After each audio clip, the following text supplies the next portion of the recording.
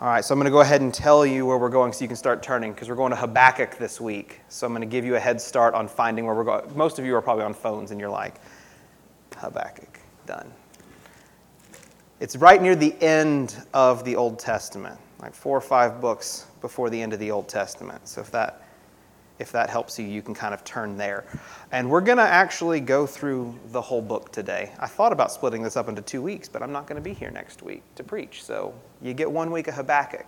I thought about doing it last week, but then God was like, no, I want you to preach on this instead. So, and I'll be honest, like, it's really, this is just confession time for me. Y'all are going to be my therapy group. It's really hard to pick sermon topics. It's a big deal to be like, God, you've given me this place to speak truth. And it's hard to pick. Like, I love that we preach through long books of the Bible, because then I don't have as much decision making. It's just like, you're going to teach the next set of verses. But when I get a week like this, where it's like, you can teach on whatever you think God would have you teach this week, I get nervous trying to decide, because I'm like, man, this is a big responsibility to kind of say, this is something that I want to talk about with you guys.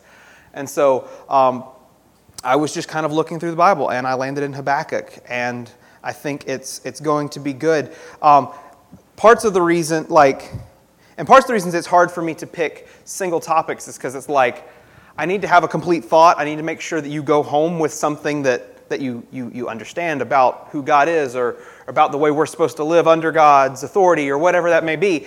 And I want it to be something that means something to you. Like I don't want, like, if I'm going to teach dietary laws, I'm probably going to need a whole lot more time to teach why all the dietary laws are in, that sort of thing. I can't just be like, pork's okay, and then like, so I think what God has given me this week is a really complete thought, and one that I think is actually helpful for the time that we are currently living in. I'm going to end up talking a little bit about politics today, but I'm not really one who's like a good authority on politics, because like I've been out of the keeping up with all of the goings-on of every little political thing for a long time now. I've been much happier since I stopped being really super heavily involved in it. But for sure for the last 4 or 5 years, probably a lot longer than that, I've been like out of the game. And I'm like, I'll just listen to sports talk radio instead when I'm driving. That's much less connected to politics, and that's just not true anymore. Like every single place you go, you are hearing people give their strong opinions about the way the world works, and the way that our government is interacting with the world, and all of this. Like we all have, and it's amazing how strong opinions get in. Especially when you just talk about, we should talk about baseball. We're going to talk about baseball. It's baseball season. Oh, but we can't talk about baseball because the president or this senator or this person has some opinion, and the way we've changed baseball is affected by... It creeps into everything. I work on a college campus. You think I get away from politics there? No, I don't. Everywhere we go, our world is offering strong opinions about the way that we as a people are governed, and the way that the government that we live in interacts with the other governments around the world. And it affects all of our conversations. And I would venture to guess that for most people, those conversations are not like super cheery and super positive and super uplifting and make you feel like valued and loved and heard and things like this when you are involved in those. So I'm going to break one of the rules, and I'm going to preach on something that includes like political stuff, especially since I'm not super in the game. I'm not going to talk specifics. I'm not talking policy, but I'm talking about what's really at stake and what's really behind the scenes as we experience whatever the political climate is that we are living in at any point in our lives. So if you will turn to Habakkuk. Last week we talked a whole lot about dreaming big dreams and praying confidently and going to God confidently. And the whole book of Habakkuk is actually just a prayerful conversation between one prophet and God. Them going back and forth and essentially having a conversation. And what you're going to see is Habakkuk is praying confidently. And he's praying big things. But what we're also going to see is that maybe some of the ways that he's asking God to work, or some of the things that he's coming to God with, some of his concerns, don't line up with God's heart, the will of God. And so he's going to have this kind of back and forth with God where he is not pleased with the way that God is working. He is not pleased with the way that things are. And we're going to kind of see how God affects him and how his prayers and his conversation with God change him over the course of time. So, like I said, we're going to do this whole book today. So if you are in Habakkuk, turn to Habakkuk chapter 1. And let's start to see, and maybe at some point throughout this, you will find a sentiment that you have experienced recently, or maybe that you are personally feeling at times when it comes to the way the world is working around you. Because, like many today, Habakkuk was not happy with the way the government was at work around him, and he decided to go to God about it. So Habakkuk chapter 1, I'm just going to start right at the very beginning. It says, "The oracle that Habakkuk the prophet saw. O Lord, how long shall I cry for help, and you will not hear? Or cry to you violence, and you will not save? Why do you make me see iniquity? And why do you idly look at wrong? Destruction and violence are before me. Strife and contention arise. So the law is paralyzed, and justice never goes forth. For the wicked surround the righteous, so justice goes forth perverted." All right, so you may have heard this about any number of topics in the last few years. I mean, last week probably you heard something about this. I know a lot of our conversation, has not been as prevalent recently, but especially with like people trying to cross into our country and then being detained, and people are like, "This is injustice, this is horrible, these people are being separated." And this cry is for injustice to be dealt with. And like, why isn't this being taken care of? Why are these people suffering in this way? It doesn't have to be specific to people trying to cross into our country. It could be any sort of area where it's like, look at the way people are being treated in this country, or look at the way people are being treated in this area of our city. I mean, practical example. This is going to be recorded. I'm probably going to get in trouble. What? I'm going to say it. There's a park across the street from us that it has been over a year since it got started being worked on, and it is still not done. There are reasons, but this area in which we live has not had a good park for the kids to come play in, a place for us to go take our kids after church and play and get to know families for the last year and a half. And it's been left incomplete. And that's an injustice. That there are other parks that have been completed and finished, and new projects that have been started, and that park is still sitting there left undone, left incomplete. So it's not just big political things. It can be something as small as the neighborhood in which you live being treated with injustice. And you can feel that. And Habakkuk feels that, right? What is he saying? He's saying, man, there are a whole lot of wicked people out there, and they're doing a whole lot of wicked things to people that are a whole lot less wicked than them. Bad things are happening to good people. I mean, we've heard that phrase before, right? All this evil is taking place. No one is there to stop it. God, why? If you are so powerful, why is all of this stuff happening? God, if you are so powerful, why is there evil present all around us? Why are we seeing these things kind of happen all around us? This is his complaint, and this is probably something that you have felt at some point in your life or another. Maybe it was your sibling got a snack and you didn't, and you were really not happy with that, and that was a horrible injustice. I'm not saying we always are right when we feel injustices, but sometimes there is evil taking place around us that really is evil, really is present, and we feel powerless to stop it.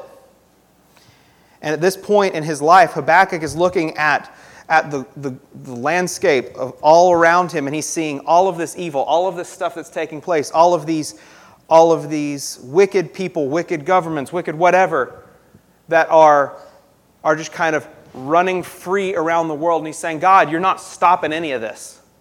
Evil, violence, whatever it may be. None of it is taking place in a way that shows me you want to stop it. Come on, what gives? That's really seems to be where his prayer is. And he shares his feelings in a really honest way. He's like, I'm not good with this. I don't like what I'm seeing. What are you going to do about it, God? And so I think it's worth noting, and we're going to see where his heart and God's heart are different as we move on. But his frustration led him to prayer. And I think that's a good place for us to start. When we're frustrated with what's going on around us, the first place that we should go shouldn't just be, I'm going to go grab my megaphone and yell about how mean God is and that he's letting all of this stuff take place. No. He says, I'm going to go to God directly. So this isn't a questioning of God's authority. He's saying, I don't like the way you're handling things right now. I see all of this. What are you going to do about it? But he goes directly to God. So the first thing that we should realize is that when we're frustrated by something we see, we should go directly to God. Because God's really good at responding. So read on with me. Chapter 1, picking up in verse 5. Look among the nations and see, wonder and be astounded, for I am doing a work in your days that you would not believe if told. So God says first, he's like, look, hold on. I'm actually at work here. It's not that injustice is going unchecked. I'm actually doing something with this. He goes on, for behold, I'm raising up the Chaldeans, that bitter and hasty nation who march through the breadth of the earth to seize dwellings not their own. They are dreaded and fearsome. Their justice and dignity go forth from themselves. Their horses are swifter than leopards, more fierce than evening wolves. Their horsemen press proudly on. Their horsemen come from afar. They fly like an eagle, swift to devour. They all come for violence, all their faces forward. They gather captives like sand. At kings they scoff, and at rulers they laugh. They laugh at every fortress. They pile up earth and take it. Then they sweep by like the wind and go on. Guilty men whose own might is their God. I don't know that that's the response Habakkuk was looking for. Right? He says, God, there's so much injustice in the world. Why aren't you doing anything? And what is God's response? He says, I'm working really hard. In fact, to overcome the evil people that are around you right now, I'm raising up a really wicked nation who are just going to come through and wipe everybody out. That's what I'm doing. Right? So God's response is, yeah, I'm at work. Don't think I am not at work. Also, don't think that the presence of evil disproves that God is around. That is an important point for us to make. He's like, yes, there is evil. And yes, I'm raising up another nation that is evil to overcome that evil, to punish the evil that's present within the nation that I made. All right, and when he says Chaldeans, just to help you guys understand, he's talking about the Babylonians. Same people, different name. He's saying, I'm raising up this country that I'm going to use to come in and kind of sweep away all this evil and punish the people that I had raised up. At this point in Israel's history, Habakkuk is living in Judah, and the northern kingdom of Israel has already been taken away by the Assyrians. They've already been taken into captivity. They're already being punished for their sin and their rejection of God and all of this. And what God is saying is, yeah, y'all are still pretty wicked down there in Judah as well. And I'm raising up a nation that's going to come overthrow the Assyrians, and then he's going to come take you as well. And you're all going to get taken into captivity. And you're all going to be punished for the sin that's present in your nation. So let's think about how this conversation has gone so far. Habakkuk's like, there's lots of evil going on around. And God says, I know. I'm at work in this evil. In fact, I'm raising up a wicked nation that's going to come and carry you all off into captivity. If that was you, if you're saying, there's injustice, there's evil, God, what are you going to do? He's like, I've got something else that's evil that I'm using to kind of squash the current evil. What would you be thinking? What would your response be? Like, wait, that's not what I'm saying. That's not the point. That's not the way that I wanted you to, like I wanted you to get rid of evil. And I think it's worth noting, and I said it already, the presence of evil does not disprove God's existence. The presence of evil is a part of God being at work within His creation. Because again, all of this is His. And if all of this is His, He works in it however He wants to. He accomplishes his will however it is that he would desire. And if he's going to use evil, the presence of wicked nations and rulers and all that, he's more than welcome to, because we're his creation and he is at work in it to bring about ultimately whatever his ultimate goal is, which we know happens to be salvation for the people that he's calling to himself and the building up of the church and the taking of the gospel to all the nations. But at this point, in this one little snapshot, Habakkuk's looking around saying, things are real bad, and God's saying, I know, I'm at work, I'm doing something. Just because things are bad does not mean I have abandoned you. Just because things are evil, or just because you are surrounded by evil things, wicked people right now, does not mean that I'm not at work, does not mean that I'm not using that situation to accomplish something great. Because it's his creation and he's at work within it. Okay, so let's go ahead and see. So think about how you would respond if that was your prayer and this was God's answer. And now we're going to see what Habakkuk says back to him. Picking up in chapter 1, we're going to pick up in verse 12. He says, "Are you not from everlasting, O Lord my God, my Holy One?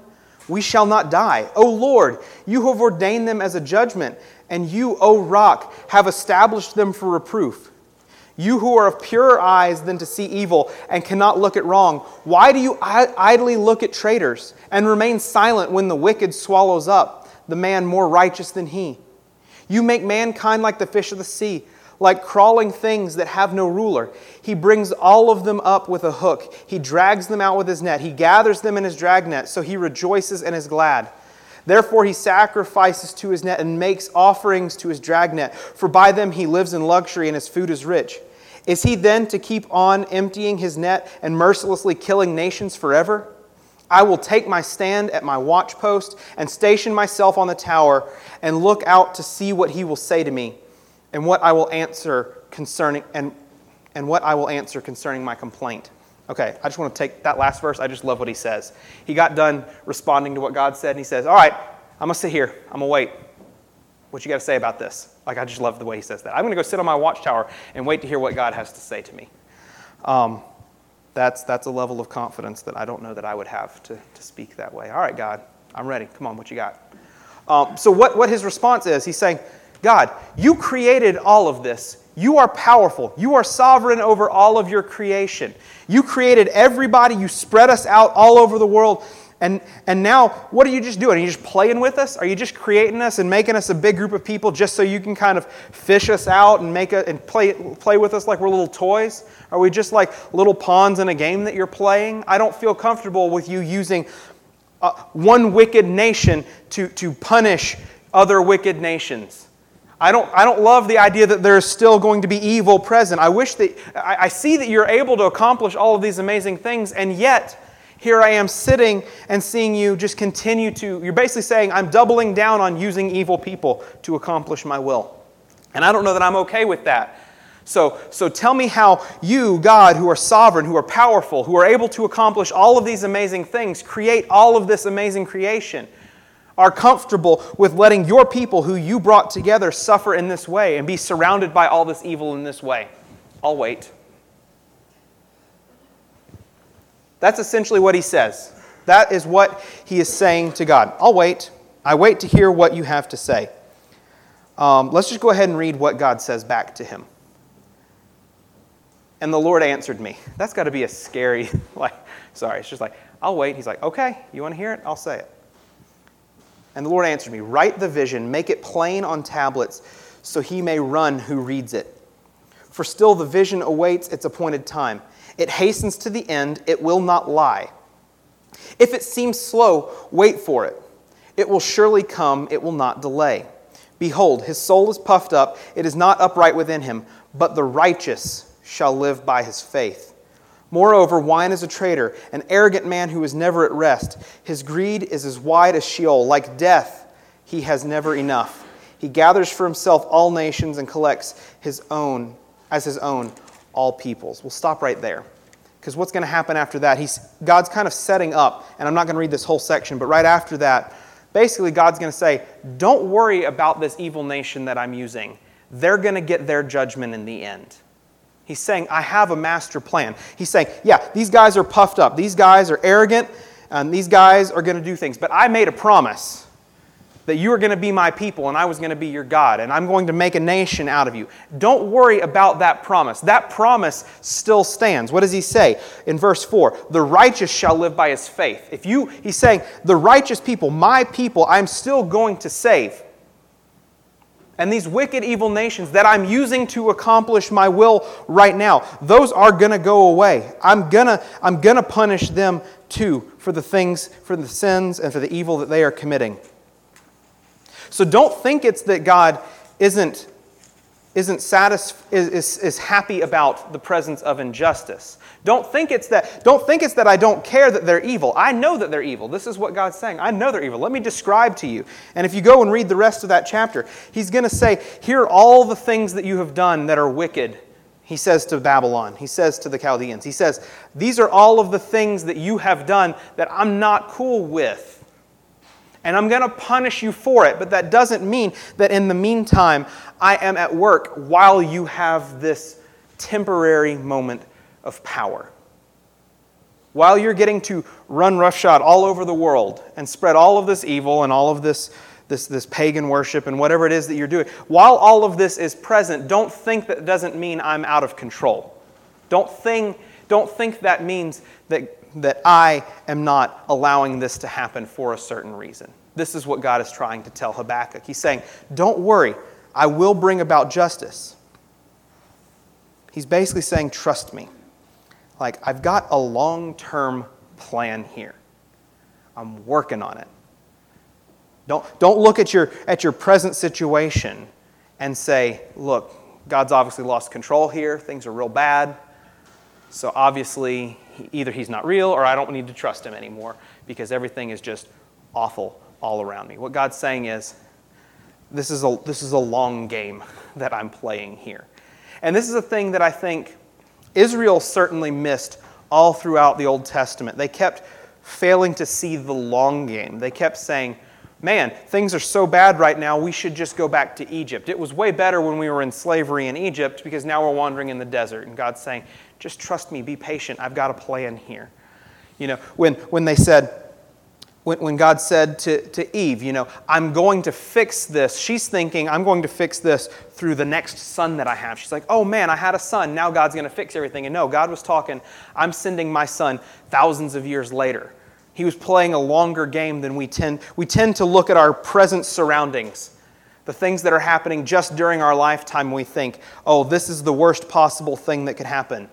And what God's saying is, this is just a moment. I'm still in control, but it's a moment that's moving us from point A to point B. Point A being sin enters the world, death and destruction come with it. And point B is my son comes and dies and makes a way for all of us to be reconciled back to him. Like this is a longer term deal than just the moment of despair and the moment of evil and wickedness that we might be feeling we're surrounded by right now.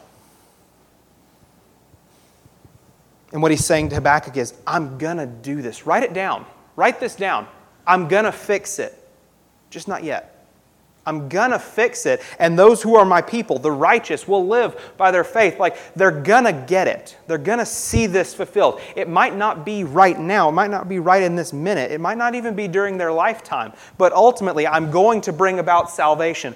Ultimately, I am going to punish evil. Ultimately, wickedness and evil and all of this will be wiped away and taken off earth. And you will be given this brand new life, brand new body, brand new world, brand new place. I'm going to fix all these things. Just please be patient with me, is basically what God is saying to them. Go ahead and turn over to chapter 3. I'm just going to read the end here. Because then we get Habakkuk's response where he starts saying, okay, obviously you're bigger than I realize. Obviously you're at work and you're telling me that you're doing these things. And I just love the way he changes by the end of this. So turn to Habakkuk 3, verse 16. And ask yourself as I'm reading this, is this your response when God comes back and answers your prayer? Is this the way you tend to feel? He says, I hear and my body trembles. My lips quiver at the sound. Rottenness enters into my bones. My legs tremble beneath me. Yet I will quietly wait for the day of trouble to come upon the people who invade us. Though the fig tree should not blossom, nor fruit be on the vines, the produce of the olive fail, and the fields yield no food. The flock be cut off from the fold, and there be no herd in the stalls. Yet I will rejoice in the Lord. I will take joy in the God of my salvation. God, the Lord, is my strength. He makes my feet like the deer's, and He makes me tread on my high places.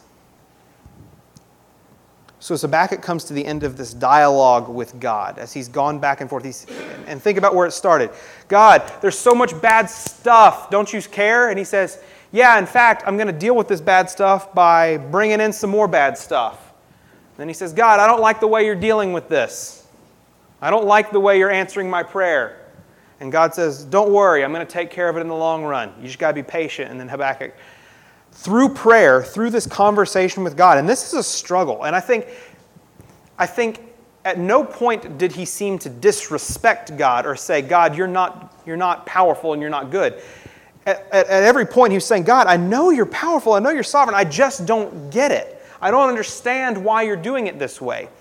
And he's asking these kinds of questions, and as he slowly goes forward praying these things with God, having this conversation with God, we get to this point now where his heart's like, oh, I get it now. You're in charge, and you're going to do something, even if I don't fully understand everything in this moment. And I think it's cool to realize that God has changed Habakkuk's heart through prayer. That where he was struggling, where he was frustrated, where he didn't understand what was going on, he continued to pray, and over time, God changed his heart to where he's in a completely different place, all in the span of only 3 chapters. Who knows how long this conversation was for him? It might have just been one night. It could have been weeks, months, years. Who knows? But I'm sure there have been times where you have not understood why God was doing the things He was the way that He is. I talked about politics at the very beginning. And like I said, I hear a whole lot of conversation about how much we don't like, and by we, that's the hypothetical we. But we don't like the government that is in charge of us right now. We don't like the leaders that are in charge right now. Or we don't like whoever it is that is our authority figure in whatever office that we report to at our jobs. Or whatever it may be. It's so easy to say, look at all this evil that is present around me. Or look at the way that these people who are running our country are running our country. Or look at the way they're interacting with the people who run that country. Or I don't want to get too specific. Everybody has a different area where they're looking around and seeing injustice. And what I want to suggest is that God would say, don't complain about the way I'm working out my plan. I'm not saying you shouldn't be involved in affecting change. If they don't fix that park soon, we're going to have a CRC torch and pitchfork meeting. We're going to run down. I don't know if we'll do that. But I will at least write a strongly worded letter. I'm not saying we can't seek to effect change where we see evil. Habakkuk desired to do that. I mean, he was saying, I'm powerless to overcome this. And in some ways, we are. There are some things that are in authority over us that we don't get control over. And to that, God says, check your heart in this and ask, whose authority is it that you fear more? This kind of temporary evil that's over you right now, or the ultimate authority who created everything in God? Because I hear this temptation, and I hear it within the church. Like, I really don't like Twitter anymore. Like, I just don't. Amen. It's my first amen of the day. I don't like Twitter. Yeah. Because the church has bought into this grumble, grumble, grumble, God's not doing things the way we want Him to do kind of mentality. And it's not this reminder, oh, God used wicked governments 1,000 years ago to accomplish His will, and we can so easily forget that He could still do that now. I'm not saying there aren't evil people in our government. I mean, I would say anybody who's in our government is evil people because we're all evil people. Some of us just have new hearts. But the presence of evil people does not mean that God is not using them for some sort of purpose. And that does not mean that we should hold back on worshiping God for working in our lives the way that He is, even if we don't necessarily love everything that's going on around us. Even if we don't love that park's not finished. Even if we don't love some policy decision that local government made or that state government or our federal government made. Whatever that is. Even if there are things that we don't like, that should not hinder our worship. That should not minimize our view of who God is. I don't know what particular evil, what particular injustice you see going on in your life that you hate. And I'm not saying you shouldn't hate that it is there. But don't let that distract you from the fact that God is doing something with it. Now, it may be that He's getting you all riled up about it because He's getting you ready to go do something about it. It could be that He's getting ready to call you to go out and speak out against a particular thing. But the thing that I want us to realize is, yes, we are surrounded by evil. But all that evil is only going as far as God wants it to. And it's only and the things that it's accomplishing because God is trying to do something through it. And I think that is a mentality that we as the church need to hold firmly onto and be able to speak as an encouraging word to those who are around us, because everywhere we go, there is so much division, there is so much frustration, there's so much hatred for other people. And if we can't say, you know what, I might not love the way that is, but I can love you. And I have a God who I believe is doing something because He loves us and He loves His creation and He's doing something with it. That is an encouraging word that we can offer to people. And that is a place that we can maybe redeem a little bit of the way that conversations take place around us, because everybody's saying all kinds of mean things and nasty things and getting frustrated about all sorts of things. But God is at work, and God is going to accomplish something great because He's playing a much longer game than what we're seeing in our current environment, our current surroundings, the current presence of evil that's going on around us. So as I pray in just a second, be asking yourself, where have I lost sight of the fact that God is at work even though I get super frustrated about certain things? Pray that God would open your eyes to see, oh man, I've just been complaining about this and I've not been going to God in prayer. Maybe we talked about praying big things.